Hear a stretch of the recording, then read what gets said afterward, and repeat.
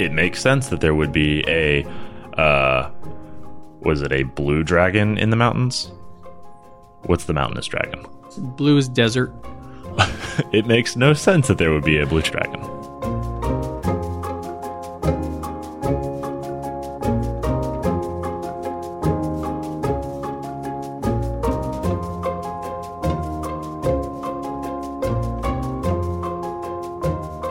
Live from the Mundangerous Missile Command in New York City, I'm your host Shane. And I'm your host Ishan. And welcome to episode 155 of Total Party Thrill, a podcast for game masters and players where we discuss our campaigns in order to inspire yours. In this episode, we're talking about targeting player characters. But first, the rogue traders refuse to go quietly into that good night in the Dynasty Unwarranted campaign. And later, the homing missile never misses a target in the Character Creation Forge. So we've got some news. Shane? Yeah, a couple announcements, actually. You want to start with the biggest or the smallest? Which is which?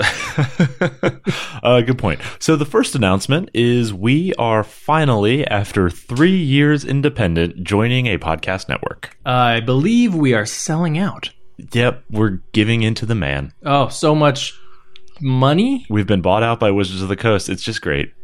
That would be terrible. I actually wouldn't do that. I have a price, so, to be clear. It's remarkably low. It is, yes. So we're joining Don't Split the Podcast Network, which is run by our friends James Introcaso and Rudy Basso.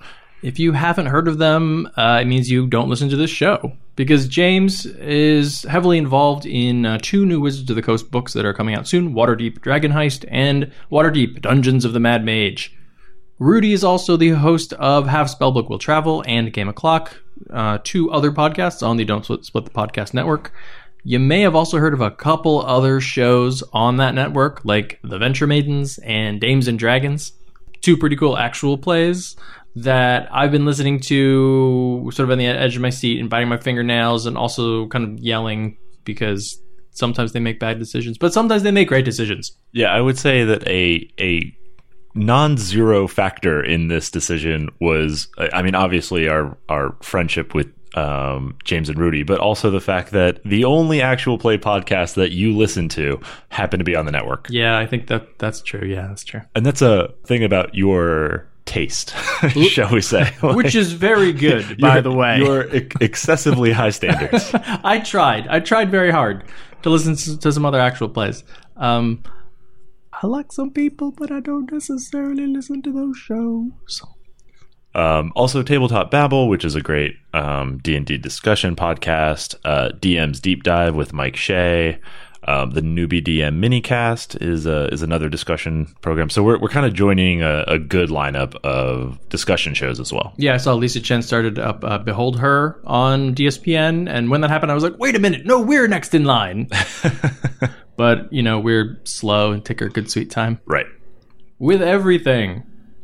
So actually, we will be at the DSPN panel /meetup at Gen Con. That's Saturday at 5 p.m. at a thus far secret location, which will be revealed at some point, I guess, on social media. Is that how the kids communicate these days? Yeah. So, and we'll announce it on the show as best we can. Given that we don't actually know the secret location, we're kind of along for the ride too. I mean, I hope it's in Indianapolis. I hope it's and preferably in a bar. Oh, well then we're great. Yeah. All right. So in other news, we actually have a new URL. Yes. We have, after 3 years, finally acquired the rights to www.totalpartythrill.com. It sounds weird to hear you say that. It does. I'm so used to saying thrillcast.com. But yeah, so it turns out it's a very small world. We knew we couldn't own the domain when we started the show, so that's why we took Cast. Yeah, because we were like, I mean, how long is this going to last? Right. 20 episodes? Exactly. It turns out 3 years later, we were kind of like, oh, we should go ahead and, acquire that. Did a Whois search, and small world, it turns out it is owned by a listener and now a friend of the show, Rob Hebert, who has owned it since before we started, and sent him an email through like a Whois lookup. He was really cool, gave us the domain for a remarkably reasonable price, one that we could afford, more importantly. And then the story kind of gets even more weird. Even weirder? Yeah, even smaller world. Let's put it that way. Turns out Rob is friends with Christopher Gray, who ran the Let's Kill Strahd adventure for us at PAX Unplugged. Oh, you mean that awesome one where like we decimated Strahd in 2 rounds? Yeah, the only highlight of PAX Unplugged for us. It was the only thing we liked. Right. So it just turns out that, like, you know, everybody involved here is good people, and we really appreciate that Rob was willing to offer us the name. And I guess this is the smallest news. We were not nominated for Best Podcast at the Ennies this year. Nope. So you can just go ahead and ignore that category entirely. Yeah, number of nominations, total party nil. Yeah. We were good the first year. Apparently, we've just been dropping off. But our listeners know that.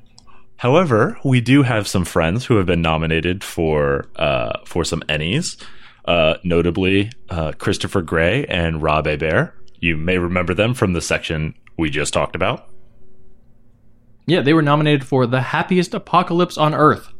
Twice, actually. Once for Best Interior Art and once for Product of the Year.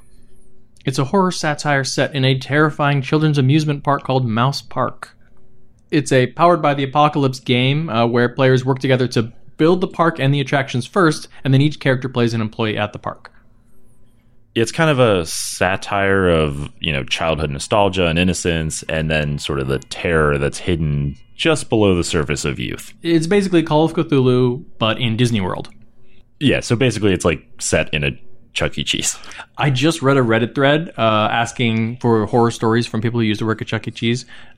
Basically, there's a lot of child bodily fluids That's involved. Terrible. Since they were nominated for both Best Product and Best Art, I guess I should talk a little bit about the art in the book. It's gorgeous. There's a lot of it and a lot of big art in the book as well. Multiple full-page art spreads.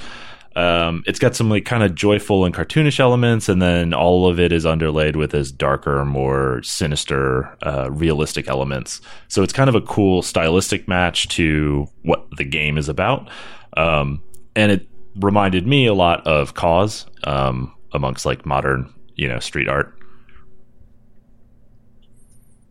We've got a link in the show notes, and voting is live right now at ennie-awards.com. That's ENNIE-awards.com. You'll need to do it quickly, though. The announcement was only made on July 4th, and voting ends Saturday, July 21st. That's this Saturday. And there is a link directly to the voting in the show notes as well. So, speaking of not winning any awards, Shane, where are we in the Dynasty Unwarranted campaign? I see what you did there with the pun. So, the Dynasty Unwarranted campaign is our Warhammer 40k Rogue Trader game played using Dark Heresy 2nd Edition rules by Fantasy Flight Games. And if you are a new listener to the podcast, perhaps through our recent DSPN announcement, I would recommend you go back to episode 76. That's where this campaign began, if you're interested in this little bit. It seems so long ago. Yeah. I mean, this is the second campaign we're recapping after Morning Glory, an Eberron campaign run with 5th edition Dungeons and Dragons. Started in what, like episode 4-ish? Episode 1-ish? 0-ish? Yeah. And the finale, I think, is in episode 73. Right. But in the Dynasty Unwarranted campaign, on the Dead World Malajak, the Rogue Traders and their 2 best companies of armsmen have been holed up in the Verza House, an ancient obsidian fortress once occupied by the fallen Dark Angel, Lord Cypher.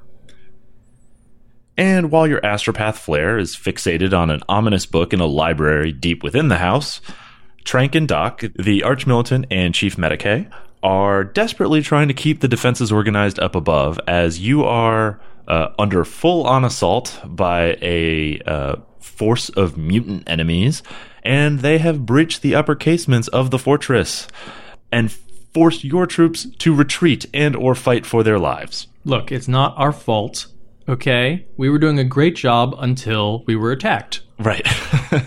Turns out you are undermanned for defending a fortress of this size, and they were very determined attackers. This place is thousands of years old, and the locks don't really work anymore. Yeah, that's the problem. Also, they have maps to the inside, and they're literally in the walls. Why couldn't we hold the line? So Doc has been, steadfastly at work in the Medicae, trying to get the wounded patched up, making sure he can save some lives, do his heretical experiments, those types of things. And he realizes that this isn't going to work. So he tasks a few of his corpsmen to handle the wounded, gathers up a platoon of the most able-bodied armsmen he can find, and proceeds back to the upper casements to meet up with Trank, where you guys are going to expunge the enemy. Oh, yeah. Chamber by chamber, hallway by hallway. We lead a small squad back through doing what we're best at, which is killing.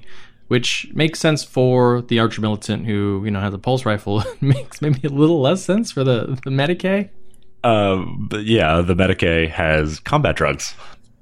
So there's blood, there's guts, there's horror and carnage and violence, but little by little we're turning the tide. We're rescuing a few of our injured armsmen. Some of them are sort of shell-shocked. We basically patch them up as best we can and get them back in the fight.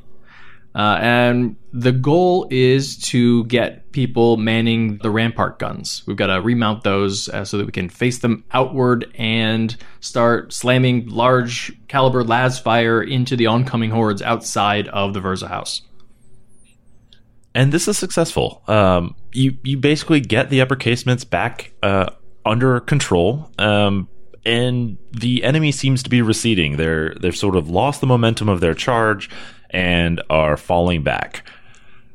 But unfortunately, the defenders have scarcely a minute to breathe, because your spotters call out a new threat, Ishan.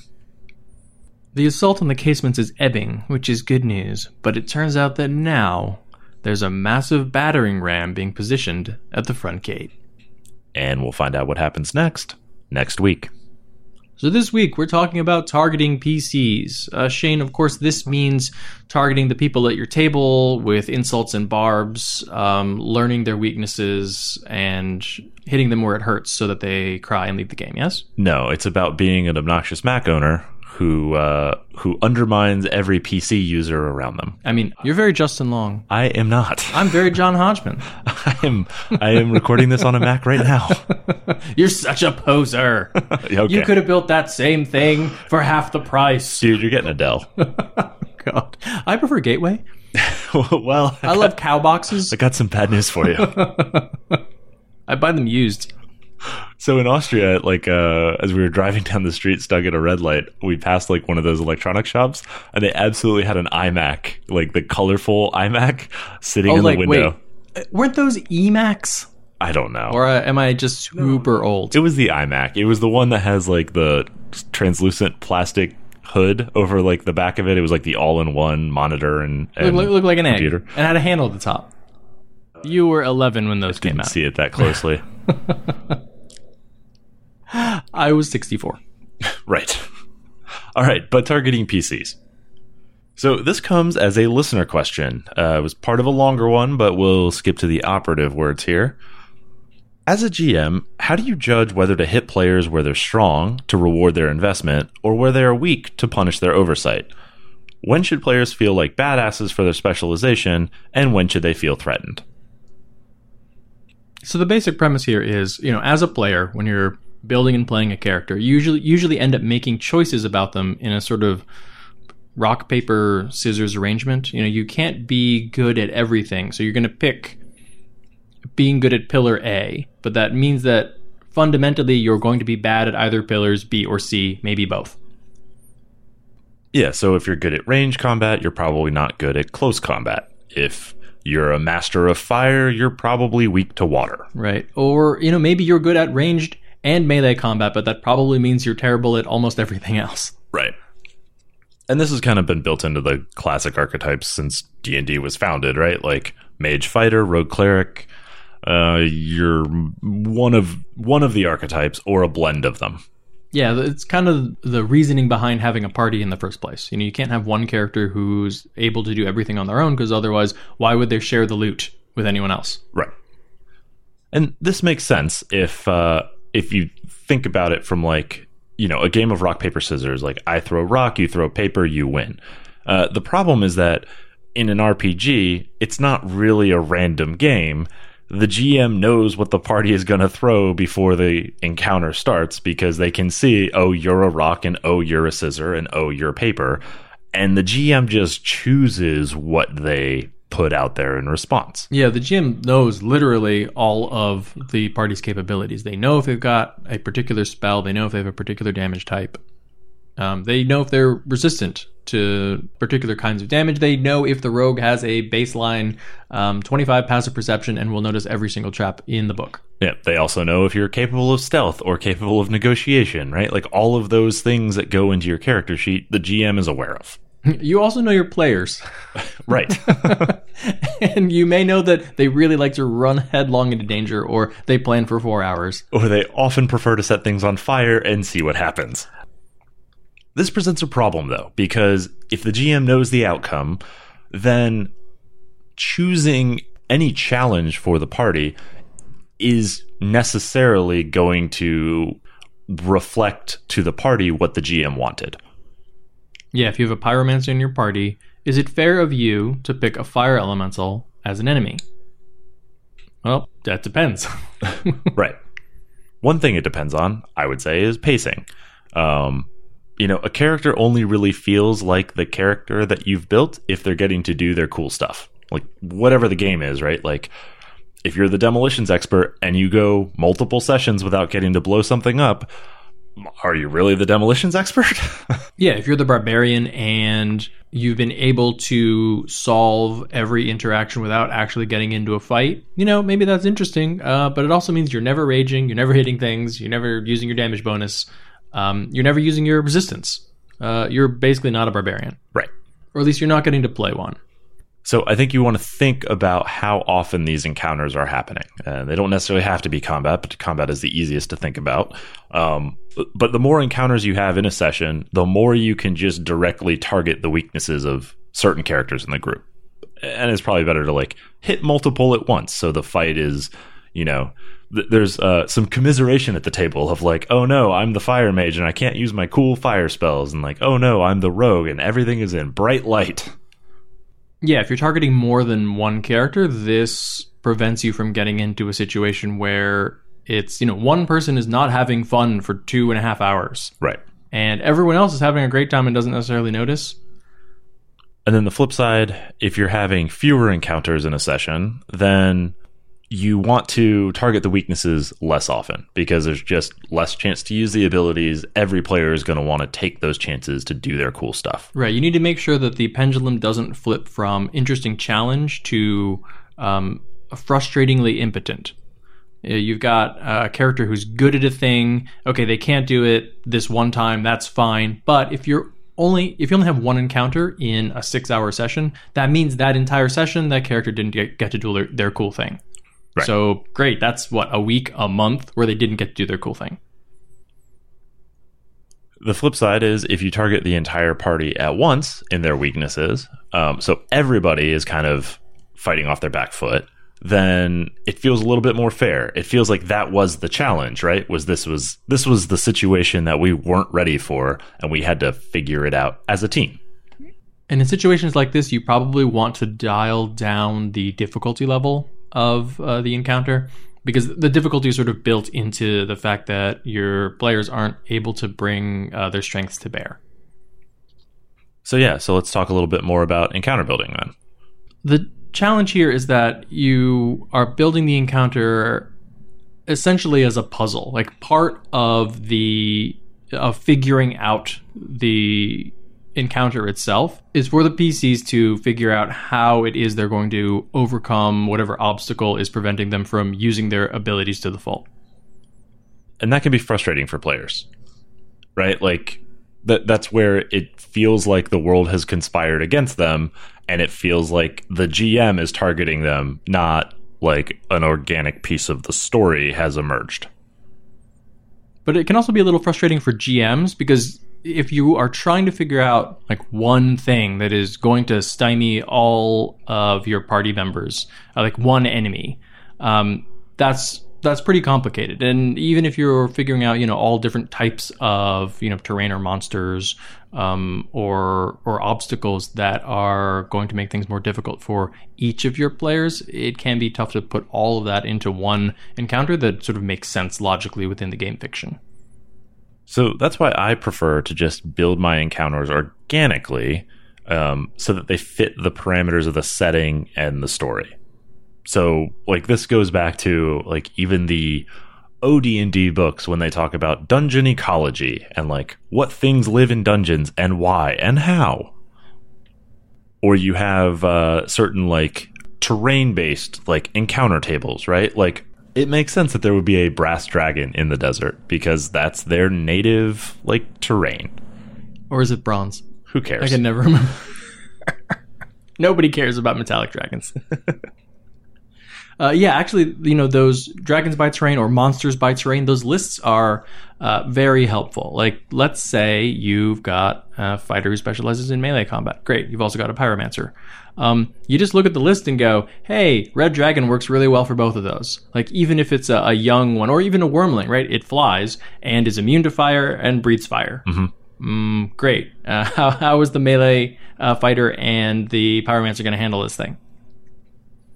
Likewise, outside of just picking monsters, if the players have decided that their characters are going to go after the Thieves Guild, well, the Thieves Guild probably has lots of clever defenses and traps and those types of things. So they can't really be upset when you throw a bunch of those at them.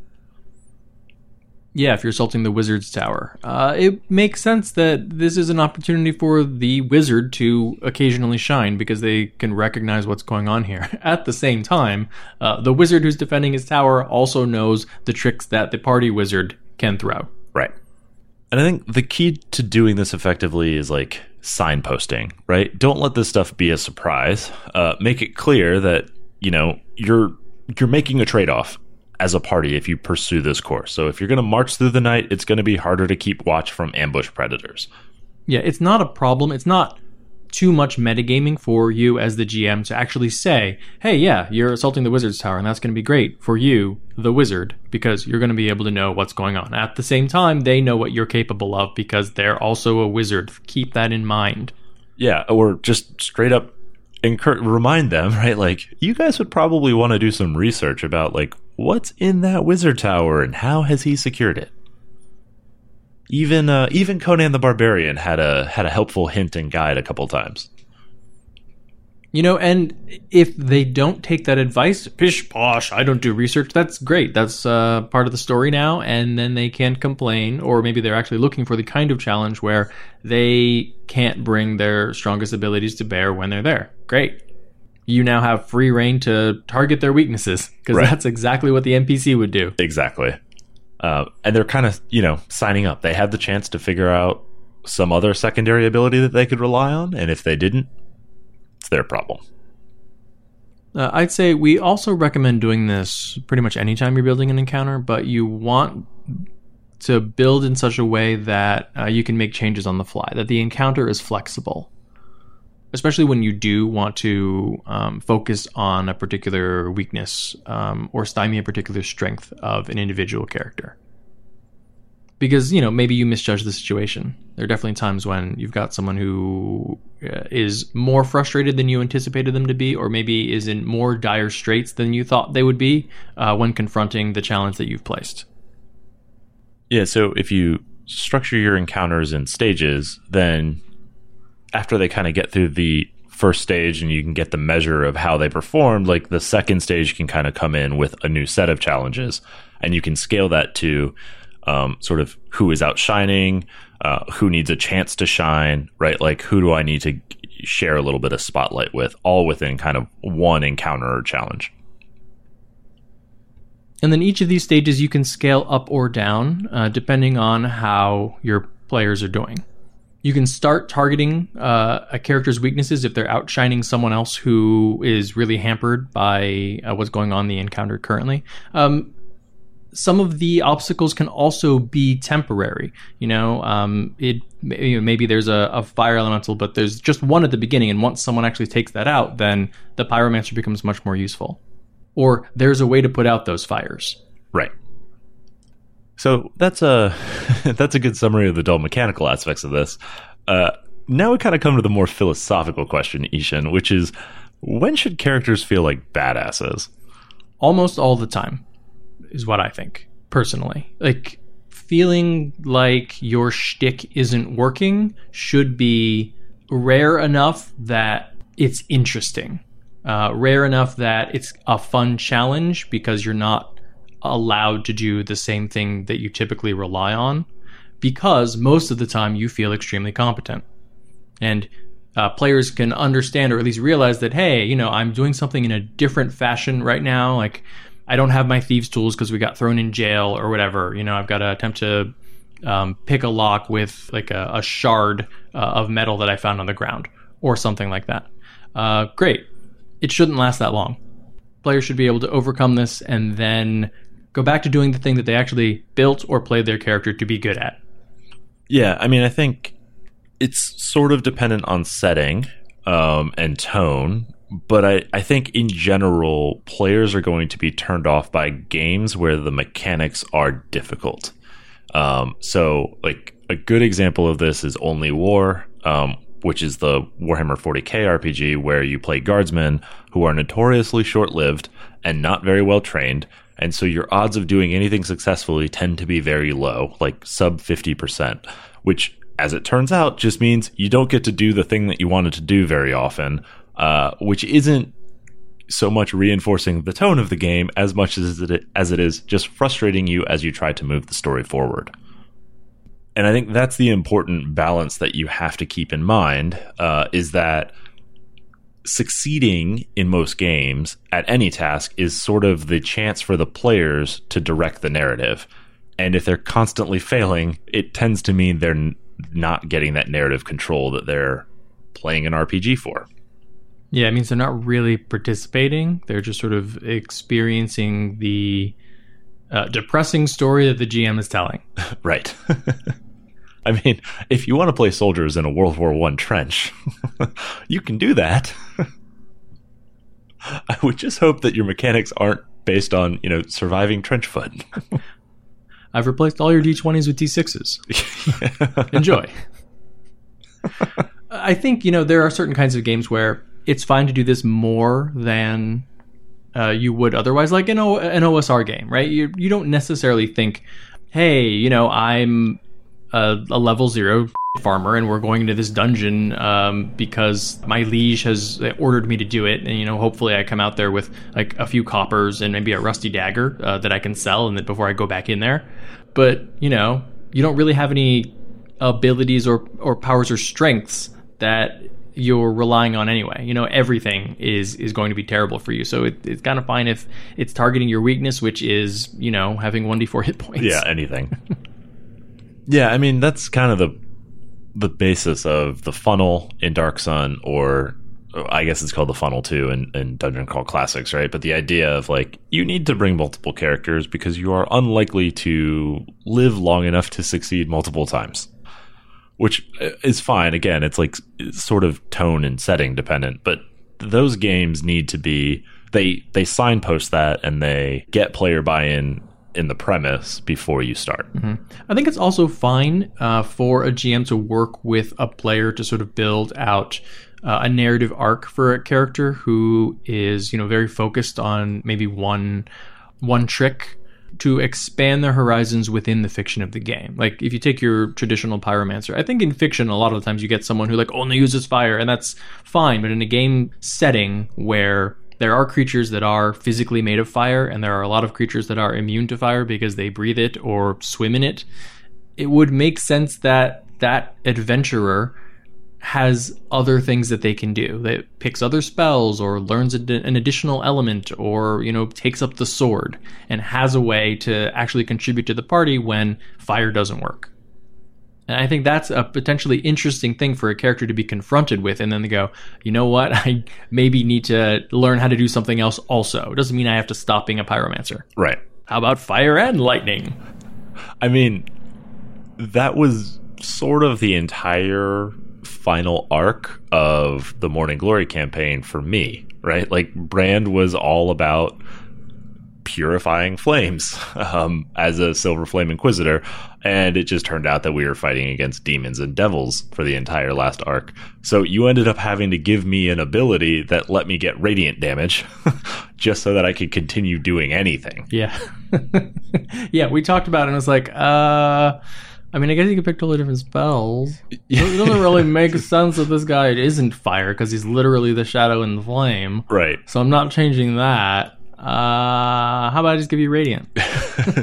Sold. It does seem to be kind of a weird world problem where Inquisitors, who should have holy fire, have no way of dealing with demons who are largely fire-based. It's just because your build was terrible. Yeah, that's sure. To come back to, like, the inverse of the question, right? When should you not feel like a badass as a player? I think there are definitely arcs that you can run where you deliberately unsettle the players from their kind of usual comfort level. Prison escapes are, an example that you've already mentioned, where you expect to not have all of your stuff and to be relying on sort of secondary and tertiary abilities to solve that puzzle of getting your stuff back and then feeling like a badass again. And I think that will also work for encounter types that are not core to your game, right? So a combat-heavy encounter in a very socially driven game will feel the same way. A social encounter in a Dungeon Crawl Classics game is going to feel very fish out of water as well. Yeah, I think it's also a nice opportunity to remind your players or, remind the characters in-game that they're in a party for a reason, that they rely on these other people. And, this happens sometimes with the prison break when everyone's in a different cell or separated. It happens when you split the party. But, they have to rely on only their own abilities. And you can see it when someone runs into the rogue again and is like, oh, God, I'm so glad you're here. I had to talk and open locks. I don't know how to do that. Yeah, that's actually a good point. Just split the party. And you can get them into get them out of their core abilities pretty quickly. That's the secret I keep in my back pocket because we have a group of 8 PCs. Also, we're idiots. And we're like, I don't know, maybe we should go in different directions. What do you think? Every time I suggest it, you guys do it. That's just because we're trying to lose some of them. That's true. I do think it's also important to strike a balance between like the threat of impending doom and the triumph of the player's like clever good ideas, which is to say, like, if you're gonna target a player, it does make more sense to target their weaknesses than it does to target their strength, because if you bully through somebody's strength and like they've put up their shield wall and you've just smashed right through it, like, it makes them feel like there's no hope, right? Like, the one cool thing that we did wasn't enough. We're just overmatched, right? So what can we do? Yeah, run away, I guess. Exactly. Whereas if you're hitting their weakness, they go, okay, we knew we're weak to this. We have to pivot, right? Like, we have to do something slightly different because they're targeting it, but we're still fundamentally doing our stuff. So, like, we still have some hope. Yeah, and it's fine to target the PCs in a way that makes sense within the game and then allows them to feel powerful. Like, if you have an enemy that hits hard, it's okay if they take their first swings at the like heavily armored paladin with the shield and Shield of Faith up. Or the robot who has 11 inches of like adamantine plate on. Mm-hmm. Like, it's fine. That person doesn't get hurt, or maybe they don't get hit. And after like a few punches that were completely ineffective, then the enemy will probably think, maybe I should disengage and go attack someone who's wearing robes. It didn't completely stymie the encounter, but it did let the player feel like they were accomplishing something. And now, of course, you're still targeting the weakness of the person who doesn't wear any armor. Well, that's important. You said it doesn't stymie the encounter. It could if you don't plan for that in your encounter build, right? So, like, know that you're going to throw away a round, throwing a bone to the paladin so he can feel like an armored fortress before some of your enemies are going to go geek the mage, right? Like, plan for that sort of stuff so that you can let one player feel great before moving on to making the challenge appropriate. Yeah, it'll buy you a bit of currency when targeting the weaknesses. Right. I also think for players and GMs, it's important to remember that like being good at something is not necessarily the most fun part of playing an RPG. Really, it's spotlight and like being the focus of the story for a little bit of time. And you get that whether you are succeeding very well or failing miserably and need to figure out a way not to be failing.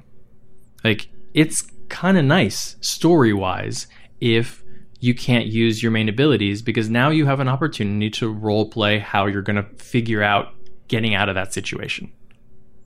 So use that opportunity. You could sulk for an hour and a half of combat where your weapon attacks don't really work, or you could look up the grapple rules. Yeah. What is the help action exactly? And what does that look like in game? Like, how does my big burly fighter help you aim an arrow? Because, for some reason I didn't bring a bow. You got to William tell him. You hold your fingers like a V. So, and I think the feeling you want to leave the players with after an encounter that goes poorly, right? Or that is more challenging than they thought or whatever. Poorly within the game. Right. You want to leave them with a thought that there was something that they could have done differently, right? If they had planned better or researched better or predicted better or even just rolled better, right? Whatever it is, like there was something in their control that would have made that encounter go differently. The whole element of targeting the players only really feels that way when the players feel like the GM had it in for them, and that usually comes because they don't see any alternative to what they had done to receive that outcome. Yeah, and make sure that if looking back, your players are like, oh boy, let's make sure that never happens again. And they do take steps to mitigate whatever obstacle you threw at them. You got to throw that again, buddy. Yeah, and then have it not work. Like, have them succeed. Get around it. Right. That's the reward for them, like, actually trying to problem solve. Don't then throw the same thing at them and then, haha, this time it's different again. Go screw. No, yeah. Raise the stakes and throw the same encounter. Let them get the final win. All right. Do you hear that, Ishan? That's me really hoping that arrow hit the apple. Bad news, buddy. I didn't look. I said it was a trick shot. I didn't, and it's time to go to the Character Creation Forge, roll up a new character. But before we do that, let's talk about how our listeners can get in contact with us. We do love hearing from you. You can tweet at Shane at Mundangerous. That's MUN Dangerous. And you can tweet at Ishan at Evil Sans Carne. That's malice minus meat. And you can tweet at the show at TPTcast. You can also email us at totalpartythrill@gmail.com. And you can find us on the web at www.totalpartythrill.com. Finally. TotalPartyThrillCast.com still works too. Yeah, the old one still works. We're also on Facebook and Instagram at Total Party Thrill. All right. This week in the Character Creation Forge, we are building the homing missile. This is some sort of flying bunker buster build? Well, I guess it could be. We haven't ruled that out. You can do it exactly once. Right. Okay, so what is the homing missile? So the homing missile is an expert tracker who doesn't miss with that big shot. Always hits.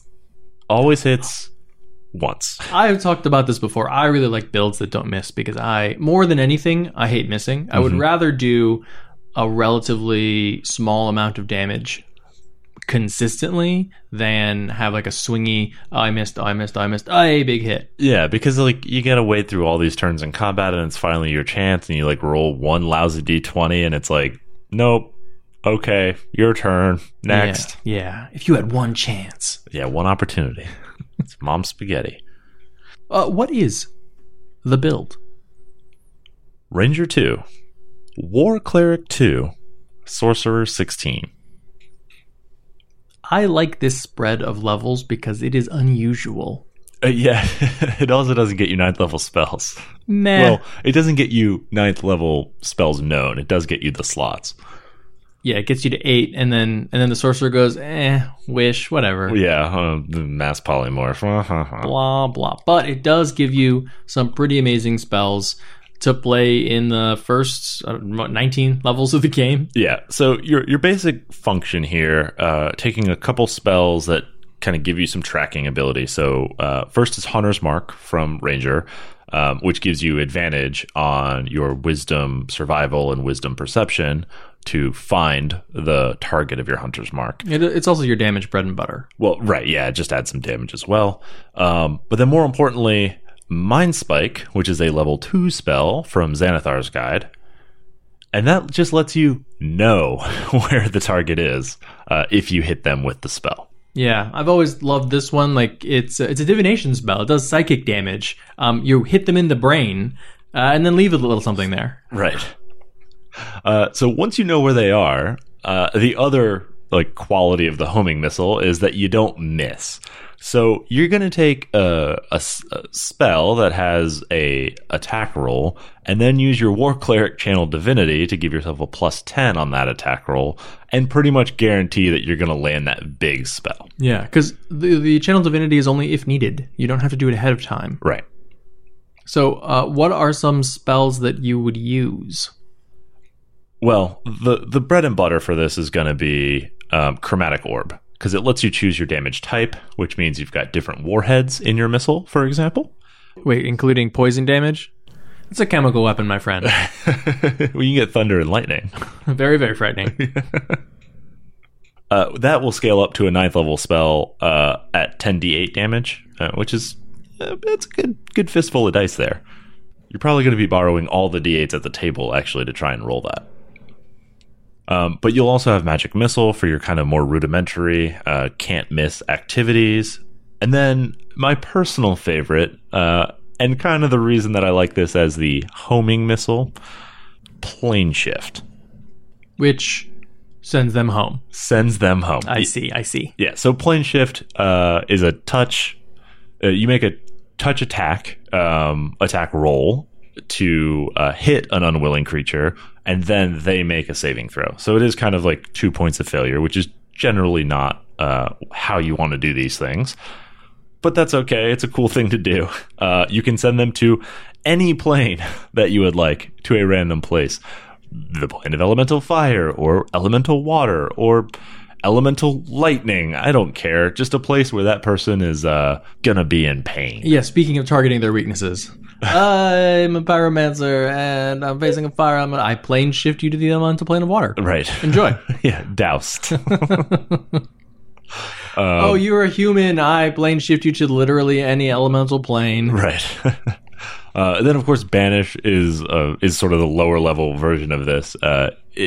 Unless they have a home plane, they'll just be sent to an extra dimensional space. So not quite the finisher that Plane Shift is, but a little more economical since it's only a 4th level spell. You're also getting the other goodies from your classes. So Ranger gets you Favored Enemy. Natural Explorer, of course, helps you with low-level tracking, which you're going to want to be able to do before you get some of these higher-level spells. You also get spells like Long Strider, which lets you keep up with some of your longer-legged or faster-moving quarry. Yeah, you only get 2 Ranger spells. You're probably going to spend one of them on Hunter's Mark. You only get one other choice. I would still choose Long Strider because I always feel like the missile has to be faster than the target. So go ahead and give yourself that little boost. You also get level 1 cleric spells, which is great. That's a pretty big list of spells, yeah. Yeah. You're also going to get guidance, right, as a cantrip, which of course is going to make all of your perception or investigation or tracking survival skill checks even better. And then to reinforce the whole missile aspect here of the homing missile, you'll get your meta magic and spell points as a sorcerer. And typically, empowered spell is going to be your bread and butter. That lets you reroll damage for a spell after you've rolled the damage, so you can just pick whichever dice you'd like and re-roll those. But there's also some other useful abilities. You never sneeze at Quicken. Yeah, Quicken and Twin are great. And then also Heightened spell will impose disadvantage on a saving throw. Plane shift. Yeah, exactly. So that's going to be, just throw in 3 points for your plane shift. As for leveling order, I think it probably makes the most sense to start as Ranger, just get those 2 levels out of the way, and then maybe go Sorcerer 5 to get 3rd level spells. You can knock out your Cleric and then finish off Sorcerer. So, Ishan, who is your homing missile? My homing missile is traumatized by the time she missed that shot. That so she's truly counted. William Tell. But like the darkest timeline. Have we already done Sharon Stone from Quick and the Dead? I don't think so. Let me just quickly look through No, not Sharon Stone from Quick and the Dead. No. where like the guys have strung up her father to hang him, and they give her a gun and say, if you can shoot the rope, then he's free to go. But of course, she's a terrible shot and instead shoots him in the chest. She's like 6 years old. Spoilers. Yeah. Also, I think it's not a great movie, and it's like a 20-year-old movie. Get over it. Well, hang on. Okay. The Quick and the Dead was fine. Yeah. Was it the Quick and the Dead? Is in that like I don't actually look. It's remember. no Maverick. Okay. God. It's no Unforgiven. How about that? Okay. It's no Tombstone. We good? We good? Should I keep going? Yeah, Tombstone isn't even in like the canon of great cowboy movies, but I love it so much. But yeah, I think it's more like a William Tell scenario, actually, where she was foolhardy and took a dare, thought she could definitely pull this off, and in fact put a bunch of money on this, and her best friend had full faith in her and was like, yeah, you're going to hit this apple. Oh, so it's Snatch. No problem. I get it. Wait, I don't remember that scene. I just remember, you like digs? Wasn't the whole scheme that they were betting on a boxer who's going to take a dive? Oh, I see. Or was that Lock, Stock? I can't remember. They're the same. Anyway. I seem to recall. Did he punch an apple off someone's head, but then he hit him in the throat instead? We probably punched an Adam's apple off somebody's head. Hey, look at that. Look at that. Yeah, but she misses. She misses and swears she's never going to miss again when it actually counts. And she said, oh, maybe I'll be clutch. But decided on this build instead. Okay. And of course, the tracking ability is useful to find the people who goaded her into that unwise bargain in the first place. Going to track them down and make them pay. Okay. Shane, what about your homing missile?